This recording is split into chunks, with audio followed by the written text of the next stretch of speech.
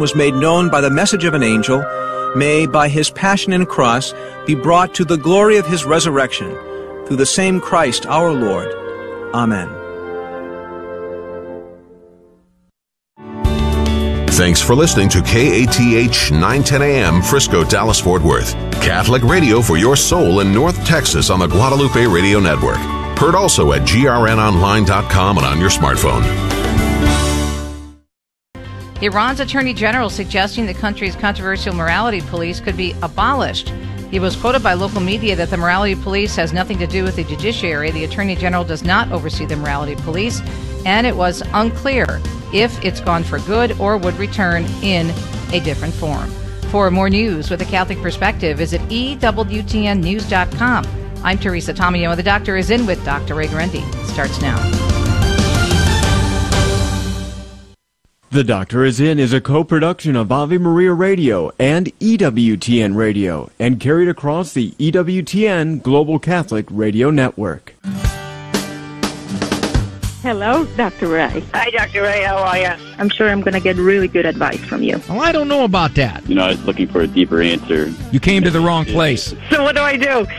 Well, I don't know. I'm not going to tell you what to do. This is wonderful advice. This is what I needed to hear. You're right on track with us. You're right on track. Can everybody make a mistake? Does that comfort you? No. Am I close? No. You are the best thing that has ever happened to people. Did I make you feel a lot better or what? No, you made me feel worse. Now, from the studios of Living Bread Radio Network in Canton, Ohio, the hometown of Mother Angelica, here's Dr. Ray. Very nice to have your company. I appreciate it so very, very much. This is E-Person Monday. Once again, being linguistically sensitive for years. I labored as a Neanderthal, linguistically anyway, talking about email. Oh, how terrible that is. Yes, I had to jettison that. And I'm very, very close to jettisoning person, because if you'll notice, it has son in it. Son is male, so there is a more tentative connection. So at some point, I know the pressure's going to get great, and I'll probably have to call this E-People Monday. I'm resisting. It just doesn't have the same ring as E-Person. What is it? Well, I take on your missives. See, I can't even say that. Missives. Your missives. Right, Dick? I mean, missive is kind of gender assuming. Your missives that come to me, and there's a lot of them. And I ask you to call the show a lot because I want to ask questions. I'd like to get a few more details. How many call the show out of the people who send an e-missive? 1 out of 5, maybe 1 out of 5. The most common E-person is, Dr. Ray, can I ask you a question? The second most common is, can you suggest someone in my area that will respect my Catholic worldview? For the most part, I don't know anybody all around the country, but I do know how to get you to someone, and so that's about 20%. Maybe 10, 15% is, can you suggest a book? I always suggest my own. I'm not going to suggest somebody else's. No, I do sometimes suggest others, depending upon the question. So I got this stack in front of me. I got my phone in front of me, and I am ready to take care of this. But before I do, I just want to share with you. See, when I was in grad school, they talked about a good therapist practices self-revelation. You say what you have to say, not getting carried away, not too many details about your own life to make the client feel comfortable. We don't call them patients anymore. That's too medical. Call them client. Kind of got rid of the whole stigma of a patient. Make it feel comfortable. So I'm going to do a little self-revelation here in my own marriage. One of the dumber things I think I've done in my marriage. I've done a lot of dumb things, so it's really hard to get them all together, but this is up there. My son Sam was about 12 years old at the time. Now, presently, he is at Fort Hood in Killeen, Texas. They call him Sergeant G because they can't pronounce his last name. But he was about 12. He went to his mother to ask permission for something. His mother, being the much more on top of things parent than I was, told him no. And she told him her reasons. Well, he said, "Why, thank you, Mother. That makes it very clear. I so appreciate your explaining it to me." Not what he said. He immediately came to me. "Hey, Dad, can I?" And then ba. Now, I knew enough in this marriage because Sammy was, at that time we had the 10 kids. They were all there. I said, "What did Mom say?" He hemmed and hawed. She said no. And then, now, if I were smart, I would have said, well, if Mom said no, then I back Mom up. Right? As an in-touch, sensitive husband, that's what I would have said. Instead, I said, "Well, Sammy, if it were up to me, I'd let you."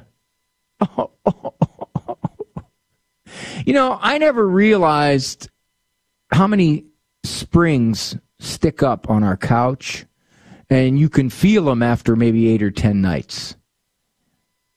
All right, she didn't do that. She's not vengeful like that.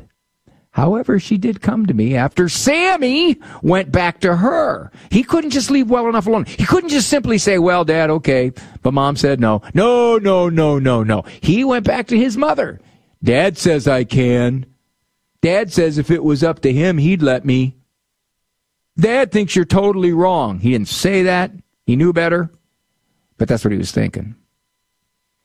The next person I saw was my wife, who said, "Raymond, if you believe that was the best thing to tell Sammy, then I most certainly appreciate the fact that you were authentic and open with your opinion, and I must retract my original negative and go with your affirmative." She said, "You threw me under the bus." Now, I, being a in-touch husband, acted like I didn't know what she was talking about. "Honey, what do you mean? What I threw you under the bus? What?" Now, when you're married a long time, you don't have to explain. You just say a word. She went, "Sammy." And I knew it dawned on me, because that was only 32 seconds ago that he left my sight. She essentially, and I think she was completely and totally right, she said, "You set me up as the bad guy and you the good guy." Men or women, don't do this to your spouse. Even if you disagree with the decision, take it up later. Don't let the child know you don't agree.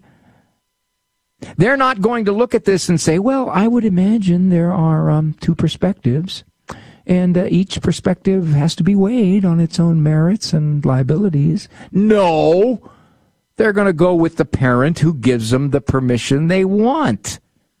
As a result, the other parent gets slammed. That's bad. That's really bad. It was dumb. And did I do it again? I don't know, because I don't remember anything after that. It was the doctor said that I would regain consciousness in probably a couple hours. So men, and we men are most prone to do that, because I think the ladies have a better sense of the limits to put on a child sometime. They're a little more cautious. And we're a little more loose, a little more permissive, I think, at least in terms of limits and permission. I get a lot of moms tell me, "I don't want them to have a smartphone, but their dad says it's okay. I don't want him to go there, but their dad says it's okay." Well, don't do it, men. If you disagree, take it aside. Find out why your wife said what she said, why she either said no or either said yes. You'll live longer. Okie dokie. When we come back, I got the stack of e-persons in front of me. I'll head into them, and we'll see what's going on. I'm Dr. Ray.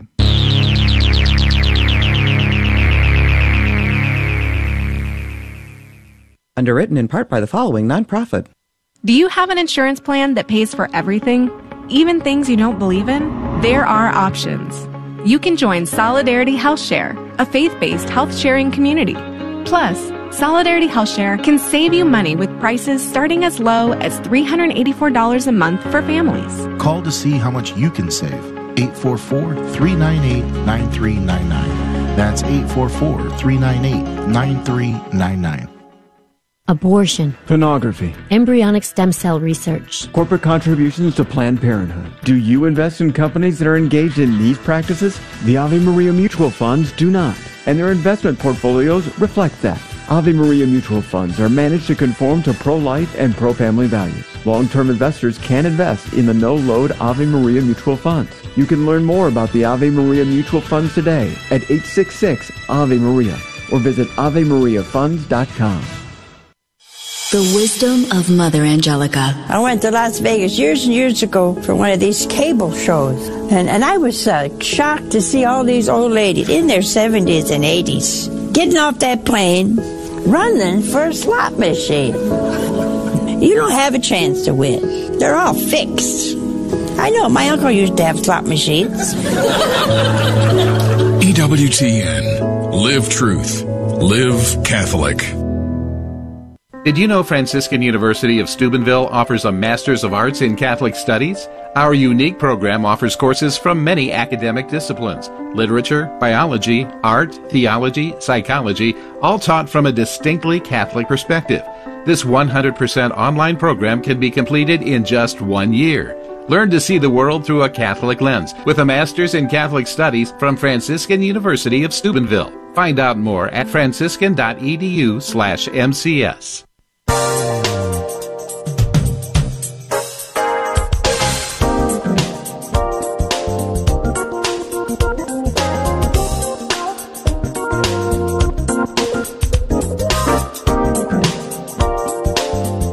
Thank you for joining me. Dr. Ray Guarendi, program Doctor is In, co-production of the EWTN Global Catholic Radio Network. Some, 400 plus stations domestically around the world. I guess it's pushing 500. Also on Sirius Satellite Radio, channel 130. It's co-production with the Ave Maria Radio Communications Network there in Ann Arbor. My producer man is Andrew Kruchek. This is E-Person Monday. So I'm heading for the phone, leave some of them on the phone, and then I print some of them out. I've said many times in the past, as a tongue-in-cheek piece of advice to grandmothers on a daughter or daughter-in-law's wedding day, advice: sit up, shut up, and wear beige. Essentially, there's a lot of friction and clashing that goes on between mothers and daughters or mothers and daughter-in-laws. There'd be more that would go on between dads, except we don't pay a whole lot of attention. We're just kind of the wallet. Well, this might counter my advice. How much input do parents and mothers have in the planning of their daughter's wedding if they are paying for it? Follow the money. Input? Could say leverage. When I was planning my wedding 32 years ago, it was customary for the mother of the bride and the bride to plan most of it. It seems that now the grooms want to do it alone with the bride. I'm not sure how widespread that is, but apparently that's happening in your case. I think there's two levels to this. For example, how much are you paying? In other words, if they want a certain place or they want a certain meal, that particular meal costs $56 a head, and you're finding one for $42 a head, but she doesn't want that. She wants the $56 a head one. You have all the leverage. You have all the leverage. In terms of planning things that don't make a whole lot of difference. For example, if you say, well, I like this kind of arrangement on the table instead of that kind of arrangement, and they're both the same price. As far as I'm concerned, that would be, okay, you pick, daughter, the arrangement. That's fine. But in those areas where money is involved and you're paying for it, you have 100% the input. Now, if you would so choose to say, well, all right, I'll $56 meal, all right, we'll do that one. But here's the deeper question. Here's the second level. I think what you might be asking is, how do I keep the peace as this approaches? As we make these decisions, well, okay, not we, as she makes these decisions, or she and her fiancé make these decisions, and I'm kind of just writing out the checks. How much input do I have? Well, you have as much as you want, but I don't know if you'll run into friction. Now, if you're saying, I don't want this day to become a source of tension, I don't want all of the planning to be one piece of friction after another, well, then you'll just have to yield. Now, I don't know if that's the best course of action. I think you might want to ask yourself, is my daughter being spoiled about this? Is my daughter saying, I want the best, I want the greatest, and Dad, Mom, you pay for it? Is that what's happening? Because I wouldn't like that as a father, as a parent. I wouldn't like that at all. If I smell an attitude of, you owe me, oh. Now, if I'm afraid, if I'm thinking, well, but she'll be really mad at me and she won't like me and maybe she won't even invite me to the wedding, then I got to look at myself. I say, why am I doing this? Why am I so afraid? So, to summarize, you're paying for it. You have the controlling vote. You can yield where you think it's okay. But if it's a matter of she wants the 3X cost and you want the 1X cost, that's where you have the most leverage. The other stuff, who cares in terms of whether that particular layout of tables or that particular DJ, because they're all the same price. It doesn't matter. So that's what I would say regarding that, Mom. Let me see where we're at here. Go find another one. Subject question. I'm a single mom, 2 kids. I have a brother and a sister. We are in our 30s and 40s. My mom lives with me as she is visited from out of the country. Since my other 2 siblings don't have a home until lately, and I'm the one who needed her help. My mom has always taken control of our lives when we were young. And I have wanted to be far away from her. I'm feeling that way again. Ooh. My house, my bedroom, my bathroom, my yard, my basement. She rearranges even when she has been told nicely not to. She is also overly critical. She even says what I can spend on or not for my kids, even though she doesn't spend any of her own money when she's here. She dislikes my sister's husband.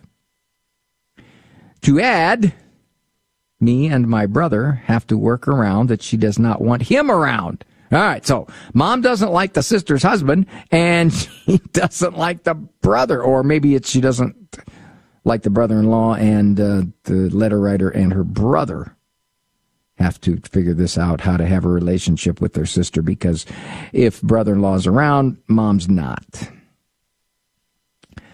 My sister has gotten tired of fighting this, and my sister just lets her be.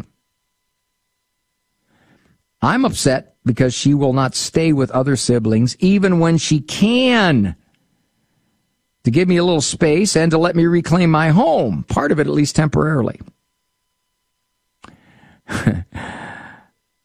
I know I have to go to confession. Well, I don't know. I haven't read anything in your letter that would indicate that you do. I don't know what kind of murderous feelings you're having towards your mother. But what do I do on a daily basis to reclaim a little bit of my identity as the leader of myself and my 2 children? I have a small home. No avoidance will work.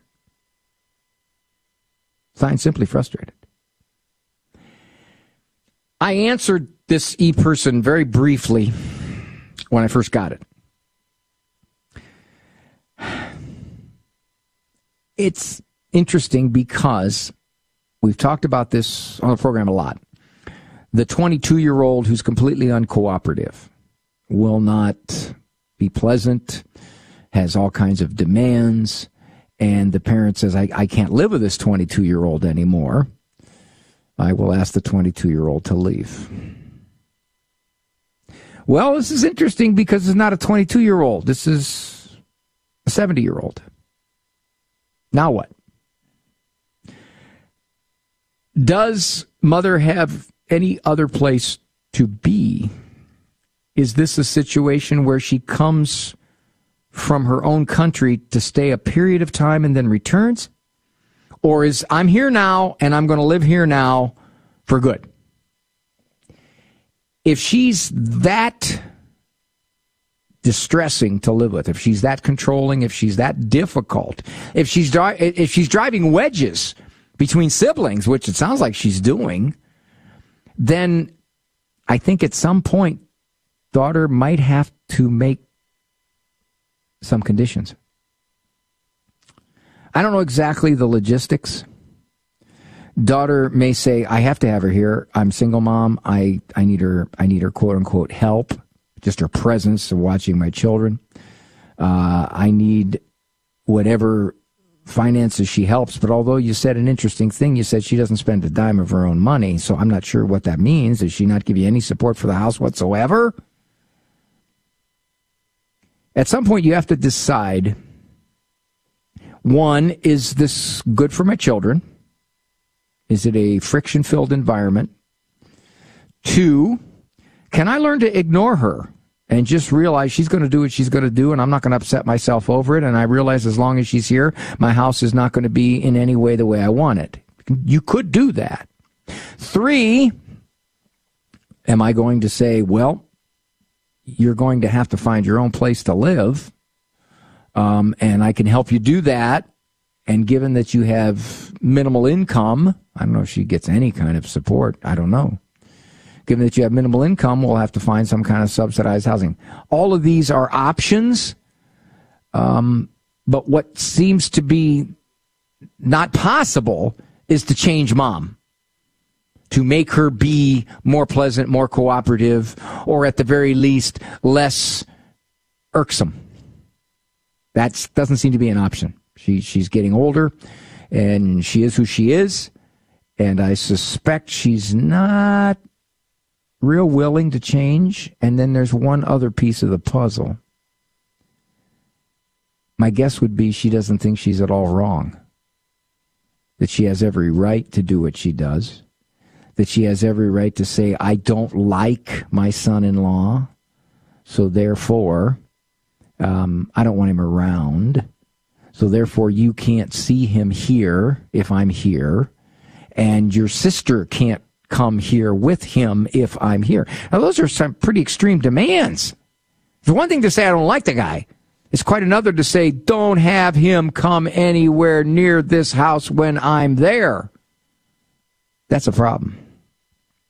So I think what has happened is that daughter has been painted into a corner. And you hate to do this. You say, well, wait a minute, isn't the Christian thing to do to let her live here, honor thy father and thy mother? Well, yeah, but is there a limit? Is there a point where someone says, I'm going to do everything I want to do no matter what you say within your home? I'm going to cause family friction. I'm going to take over this living space and mobilize it as I see fit. Isn't there a parallel here a little bit between the 22-year-old who is being uncooperative? But the only difference here is age and maybe other living options.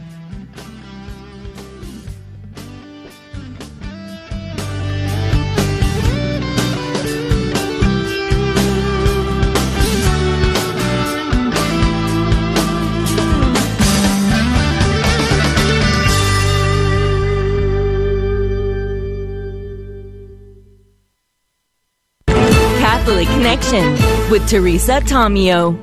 I encourage you to look at a report that came out several years ago by Americans United for Life. It's called Unsafe.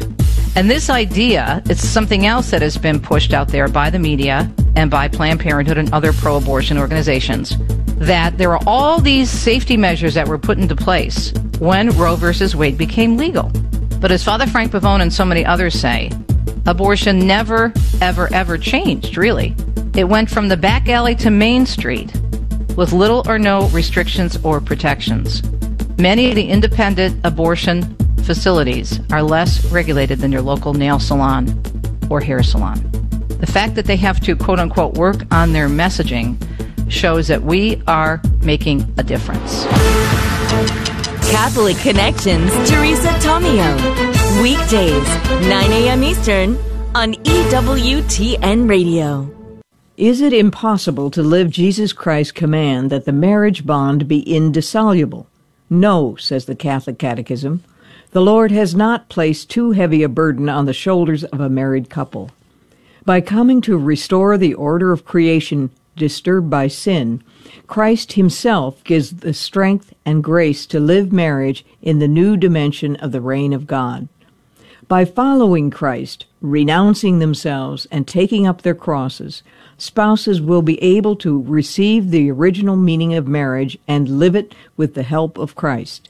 St. Paul, in a letter to the Ephesians, emphasizes this when he admonishes men to love their wives as Christ loved the church.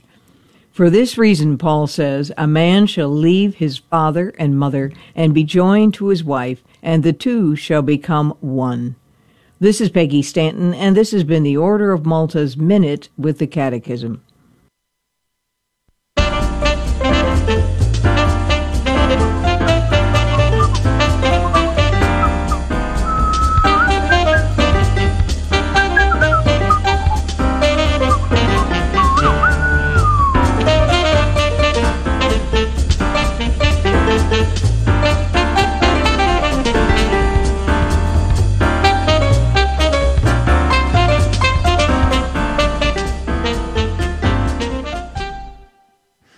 Alrighty. Comment here from a writer, not a caller, because this is E-Person Monday on The Doctor is In. Doctor, I have a question for you, maybe a future monologue topic. I saw on the news a story about babies in the womb whose facial expressions were shown on an ultrasound after they ate carrots. Happy face. And then kale. Scowling face. Now, I'm assuming that after their parents ate the carrots and the kale. I got this theory about kale. You could put like one sprig of kale in a 55-gallon drum of water, and you could taste it. Just my theory. The news anchors got a kick out of the story. Thought it was cute. There, so you have mom's eating carrots. Supposedly, ultrasound showed a baby smile. Must have been a pretty detailed ultrasound. And then Mom ate kale and scowled. The babies did, anyway. I think Mom should scowl, too. Later in the same newscast, they talked about abortion rights, like killing the baby up to the moment of birth. I bet they're not the only ones in our society who exhibit that same kind of disconnect. Can you offer any insight about this way of thinking? Yeah, I can. Very simple. It's not rational. It's motivated by I want. The fact that on one hand they could say, hey, isn't that cute? These babies can respond in the womb. Look at that, huh? They can react just like people. Wow. And then not more than a minute later can say, we just really believe we should have a right to kill those babies. It makes absolutely no sense. You don't have to be a religious person to say that makes no sense. It makes no sense from a human rights point of view. None. Zero. The idea that more states are moving toward complete lack of restrictions for abortion all the way up to the day of birth makes no sense whatsoever. Whatsoever. And you just saw an example of, on one hand, I can admit that's a baby. On the other hand, so what? I remember some years ago when the ultrasounds were getting more sophisticated. People were saying, once we have the ultrasounds and once we can get them everywhere, abortion will dry up. And I said, sadly,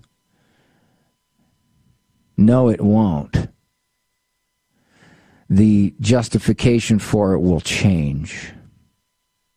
It'll move from, oh, well, that just isn't a big lump of tissue, is it? That sure looks an awful lot like a very young developing human. Look at that. All the features are there. Whoa. It'll move from that to, so what? My body trumps that body.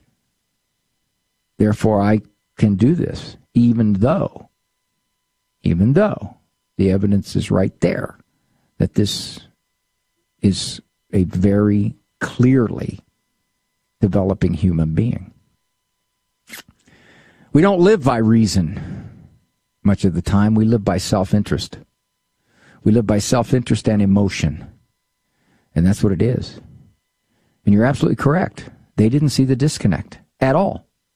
And someone might say, you know, these are bright people. These are bright people. Look how skilled they are in their profession. Look how articulate they appear to be. Wow, they've got advanced college degrees. So what? That doesn't mean anything. Because you can be incredibly intelligent in one area and in the other area be a kindergartner. So that's, Pamela, how I see it. My husband and I have 2 young daughters, 2.5 years, 2 months. We have some imminent funerals in our family. We're discussing whether or not to take our children to the services. My husband says we shouldn't. He has memories of his own being frightened in childhood when attending the funeral of his grandfather. He's concerned that a funeral, and especially a viewing, could traumatize or frighten our older daughter. I disagree. I think it's important they both attend, and that we have the opportunity to participate in this corporal work of mercy. I feel, though, this is a natural opportunity to introduce the concept of death, while also taking it as a moment to talk about the promise of eternal life and how the person will not be asleep forever. All that being said, Dr. Ray, considering their age, they may be more interested in waving at people and playing with their uncles to notice what is going on around them. The punchline: is there an appropriate or inappropriate age to take children to a viewing and a funeral? Well, that's easy to answer. There's no age written. Depends upon the kid. Depends upon the parents. Depends upon sensibility. Depends upon to what extent these young kids might view the body. In your case, Mom, a 2.5-year-old, a 2-month-old, forget it. It's kind of academic. Neither, of course, the 2-month-old, even though she may frown when you eat kale, has absolutely no recognition at all. You know that, of course. None. Zero, zip, nada. And you know your 2.5-year-old won't either, because memories, even those that are snapshots, generally don't happen much before the age of 3. You think back to the memories you have. You may be able to recall something in just the briefest bit of something. I remember I was 3 years old and my dad was trying to start a car in a junkyard. Now, I think that was my memory. Who knows? I may be making that up in my head, but I think that was my memory. I was 3. That's the earliest memory I can recall. So, in your situation, with that age, the question is academic. Doesn't matter. Now, let's just say the 2 daughters are 5 and 6, or 5 and 7. Now what? I think it comes down to your confidence in explaining to them a little bit about what's going on, a little bit about what it means, how inquisitive they are, the variables. You're not going to lose time if you introduce it later. You're not going to say, oh, gosh, we had a really opportune moment back a year and a half ago and we let it slip by, and now I don't know if we'll ever capture it again. No, you can always introduce it.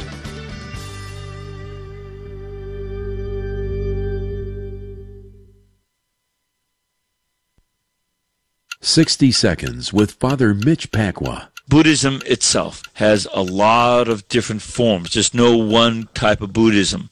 When you get to Buddha himself, he was a complete agnostic and supposed to have been a very wealthy prince who had everything, but found that this was all hollow and empty, especially in the face of death. What he came up with as a basic principle is that the source of all suffering in life is having desires. So you need to free yourself of all desires, and then you won't suffer in this life anymore. This would be very different from Christianity, where we don't want to give up our desire for God. First, we do believe that there is one God.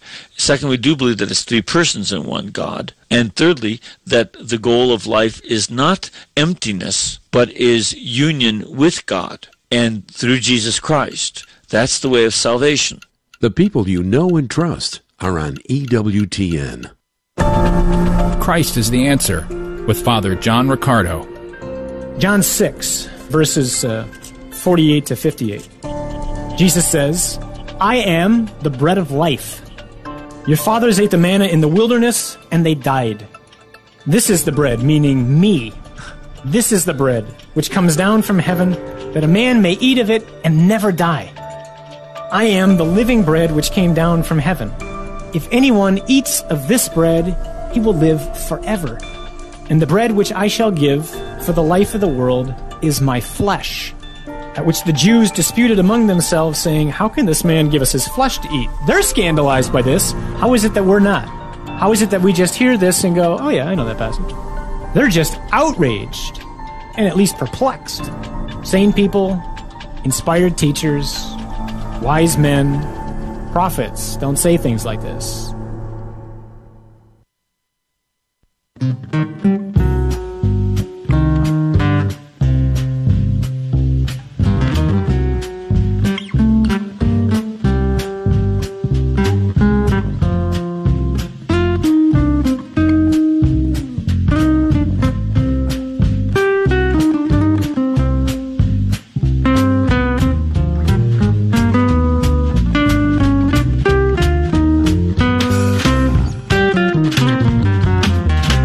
I just wanted to see where that one would go. Still going. Thanks for joining me. Dr. Ray Guarendi here. Doctor is in. Monday version, or probably should say Monday variant. E-person Monday, variant E. I had a call a few weeks back from a mom who said that her daughter, I think the daughter was 14, had been diagnosed by the neurologist with functional neurologic disorder. And I said, my sense was that's a generic term. I wasn't totally familiar with it, but I've since found out it's a more modern label for what used to be called conversion reaction. The old days, or I said it was probably some type of psychosomatic reaction. And I talked to Mom, and I said, I really would have to know more about the signs and symptoms of what your daughter is exhibiting to comment on this diagnosis. Obviously, I can't diagnose, but I can comment on what it might mean. This is from Matthew. Hi, doctor. Just driving home, listening to you on the radio in the United Kingdom. How about that, Dick? United Kingdom, huh? My producer's here with me. I heard about the caller asking about her daughter's functional neurologic disorder. Your hunch is right. It is jargon for a psychogenic conversion disorder manifesting as neurological symptoms, such as paralysis, seizures, etc., with no identifiable organic cause. That was one of the things the mom was saying, that the 14-year-old girl was starting to avoid school, and one of her reasons was sometimes she would wake up in the morning with her legs being very weak and wobbly and feeling unable to walk. Now, this is classic Freudian stuff in terms of what Freud would have called conversion reaction disorder, which essentially means something about the emotional conflicts, the emotional struggles, something going on, according to Freud. I'm not a Freudian, and hopefully in a lot of ways he's fading.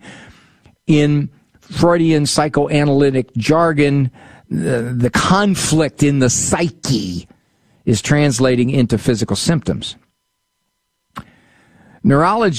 Neurologists do a battery of bloods and imaging, such as nerve muscle condition, EEG, MRI, head and spine, to make sure there is not multiple sclerosis, tumor, spinal condition, etc. And with no evidence of any of these, put it down as psychiatric and discharge it to our team. Now, this gentleman is a psychiatrist. We see it a lot in bipolar disorder and personality disorders with lots of adverse childhood experiences or trauma. In other words, what he's saying is, if the kids are in kind of a turbulent environment and there's a lot of stuff that is impinged upon their well-being and their welfare, that it can translate into inexplicable physical symptoms. I've tried to take some pictures from European textbooks about the condition and linked you up to a UK page. My kind regards, Matthew, a fellow shrink. And he listed a long journal article about this. Way too much to go into right now, but there's an interesting thing that there's a picture here of someone with some kind of leg paralysis. All right, which, again, inexplicable. Interestingly enough, I had a similar situation many, many years ago. I had a teacher, she was middle-aged, come to my office complaining about leg pain. The original doctor that she went to for this leg pain couldn't really find any cause, so he referred her to a specialist. The specialist couldn't find any cause either. So he referred her to me, and with a diagnosis of at that time, psychosomatic disorder. In other words, whatever the stressors were in her life were manifesting themselves in this leg pain. I asked her to describe the leg pain. It was pretty targeted. It was in the thigh. And it felt deep in the thigh, no place else, and it was only in one thigh. I said to her, it's very unusual to get psychosomatic symptoms this specific, this targeted. I would suggest, And as I explored with her the quote-unquote stressors in her life that were allegedly manifesting themselves in this, I wouldn't even say a vague leg. It was sharp leg pain. It wasn't vague leg pain. It was sharp. They were allegedly manifesting themselves. I said, I think you need to get another opinion. Tragically, I never saw her again in therapy.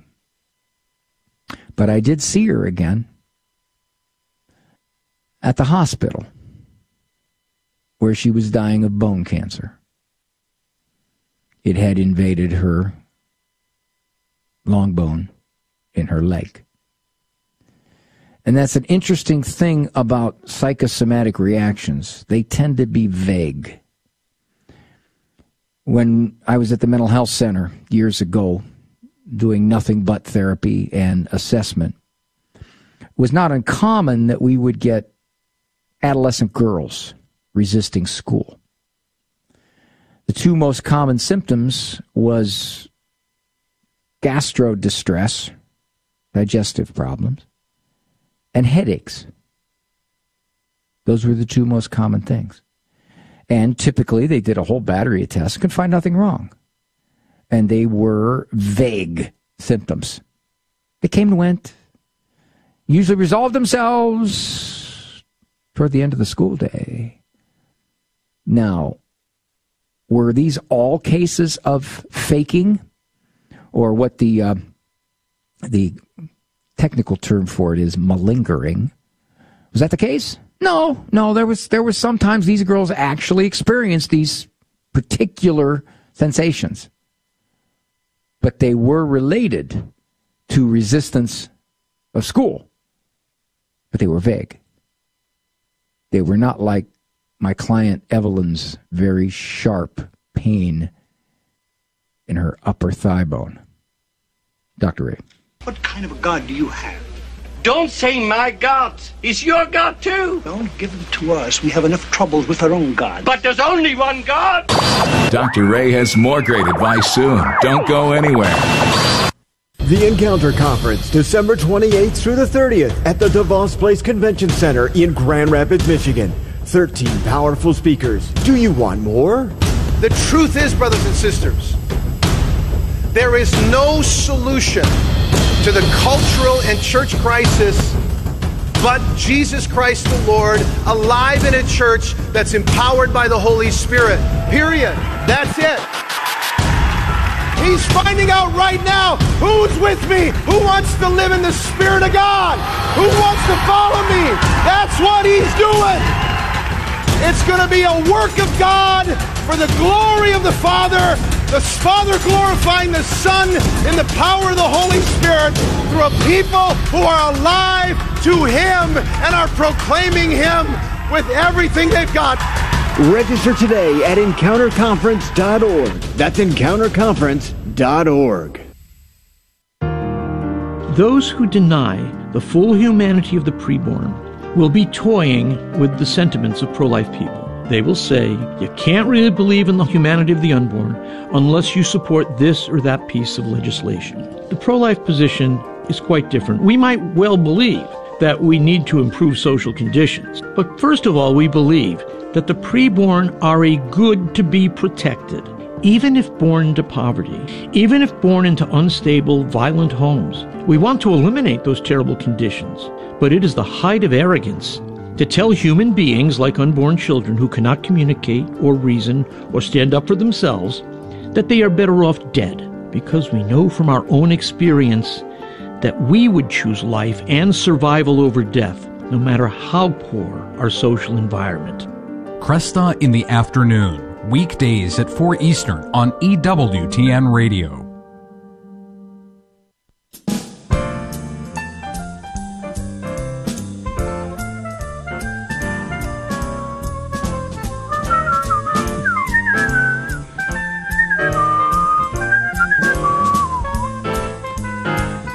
I got some heavy ones in front of me here on this E-Person Monday.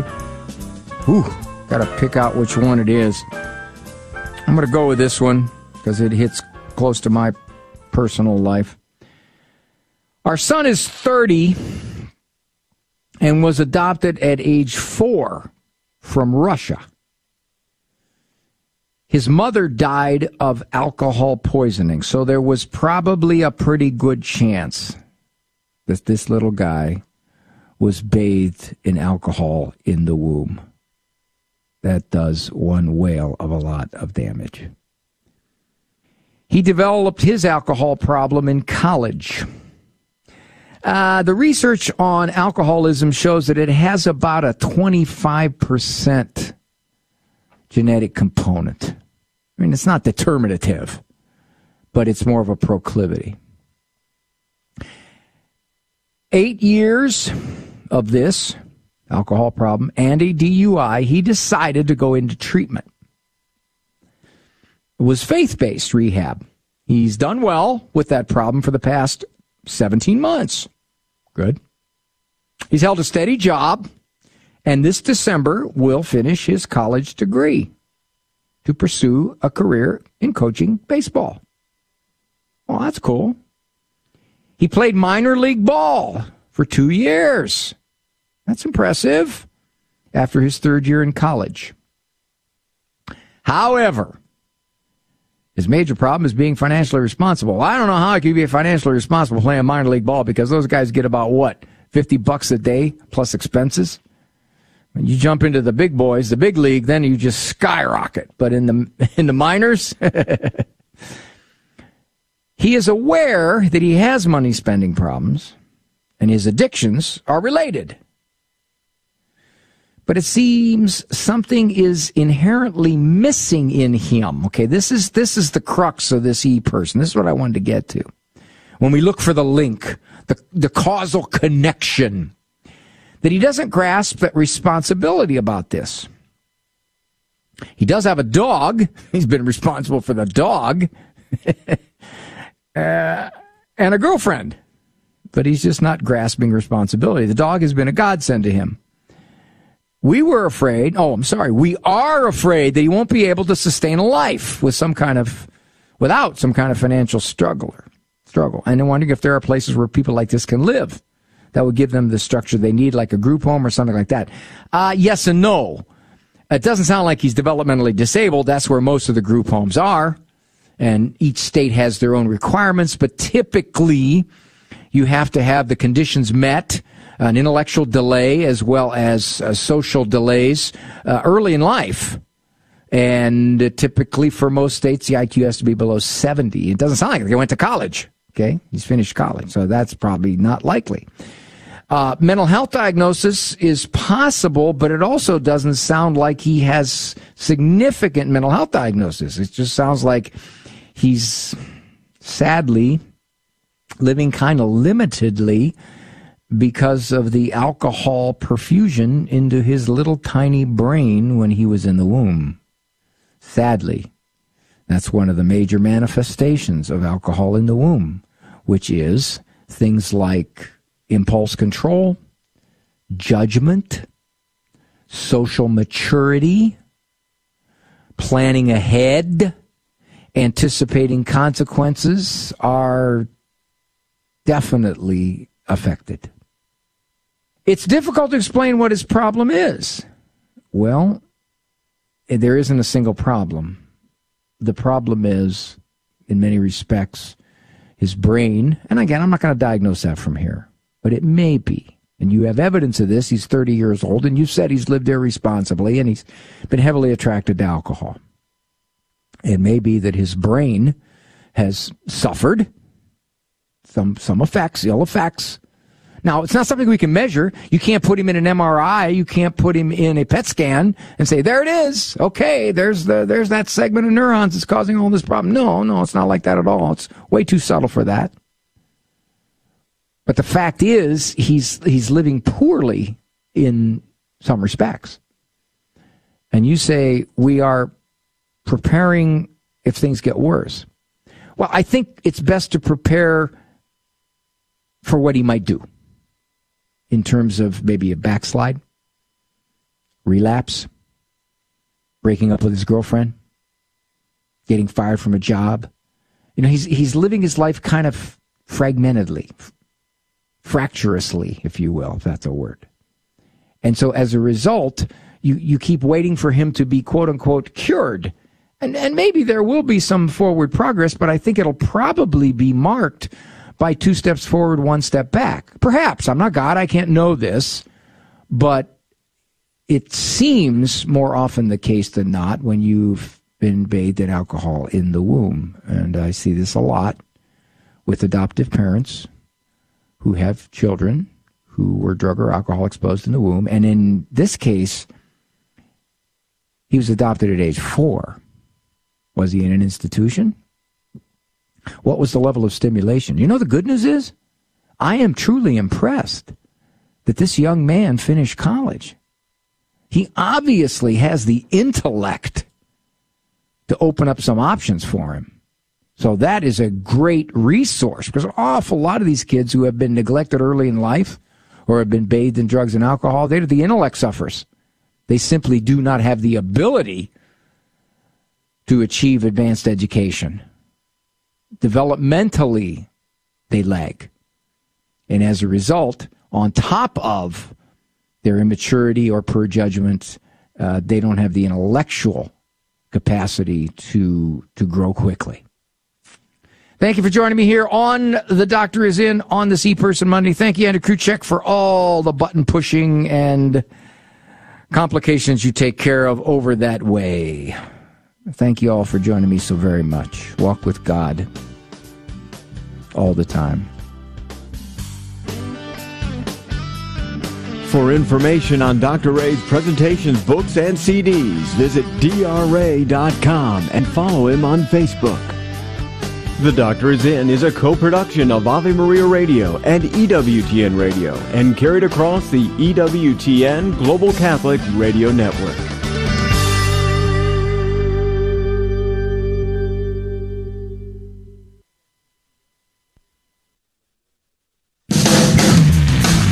All Catholic, all the time. This is the Guadalupe Radio Network. Radio for your soul.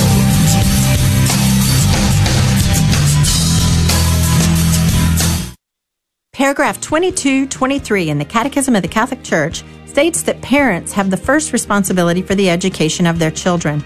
First and foremost, this is in regards to the education in the faith. One really fun way of doing this is to take a Catholic calendar and at the beginning of each month, choose a day to celebrate, either a Saint's Day or a feast day. For instance, on December 12th, the Feast of Our Lady of Guadalupe, spread a serape across the table, have a Mexican food feast, and put on the mariachi music. Place a statue or a picture of Our Lady of Guadalupe in the middle of the table. Tell the kids who she is and why you're celebrating. Do this every month with a different saint or feast day, and imagine how much of the faith that you will learn together while you have fun as a Catholic family. This has been A Minute for Your Marriage and Family from the Three Hearts Institute. You can find us at threeheartsinstitute.org. It's to truly save souls. It's to save souls, and we have a lot of different media platforms, whether it's through our TV, radio, music, and it's all promoting this culture that is really here to kill, steal, and destroy souls. And to have that Catholic voice on the air that is proclaiming the good news and able to touch and transform lives, what better thing to support? The Guadalupe Radio Network. Radio for your soul. Hello, this is Steve Gleason with your 1-minute tool for Catholic evangelism. Here's the question for your non-Catholic friend. Do you really believe in a secret catching away of the church called the rapture? The pages of your Bible are empty of that type of talk. So here's your 3 best friendship tools for Catholic evangelism. Number 1, solid biblical doctrine is time-tested. This rapture idea got its wheels rolling by John Darby in about 1830. I mean, have you heard of a third coming? You know you haven't. Secondly, God's nature. There's no reasonable premise in Scripture, let alone in moral reasoning, for the results of a rapture scenario such as this. A Christian pilot is yanked, raptured, out of his jet while scores of the remaining passengers who are not Christians violently crash to their death. Meanwhile, said pilot is basking in the presence of God. This is absurd, and believe me, this is preached day in and day out. Thirdly, bad fruit. The preacher at your church says, tonight, don't you be left in that pew alone while that person next to you gets raptured straight up into heaven. That, my friend, is folly with no foundation.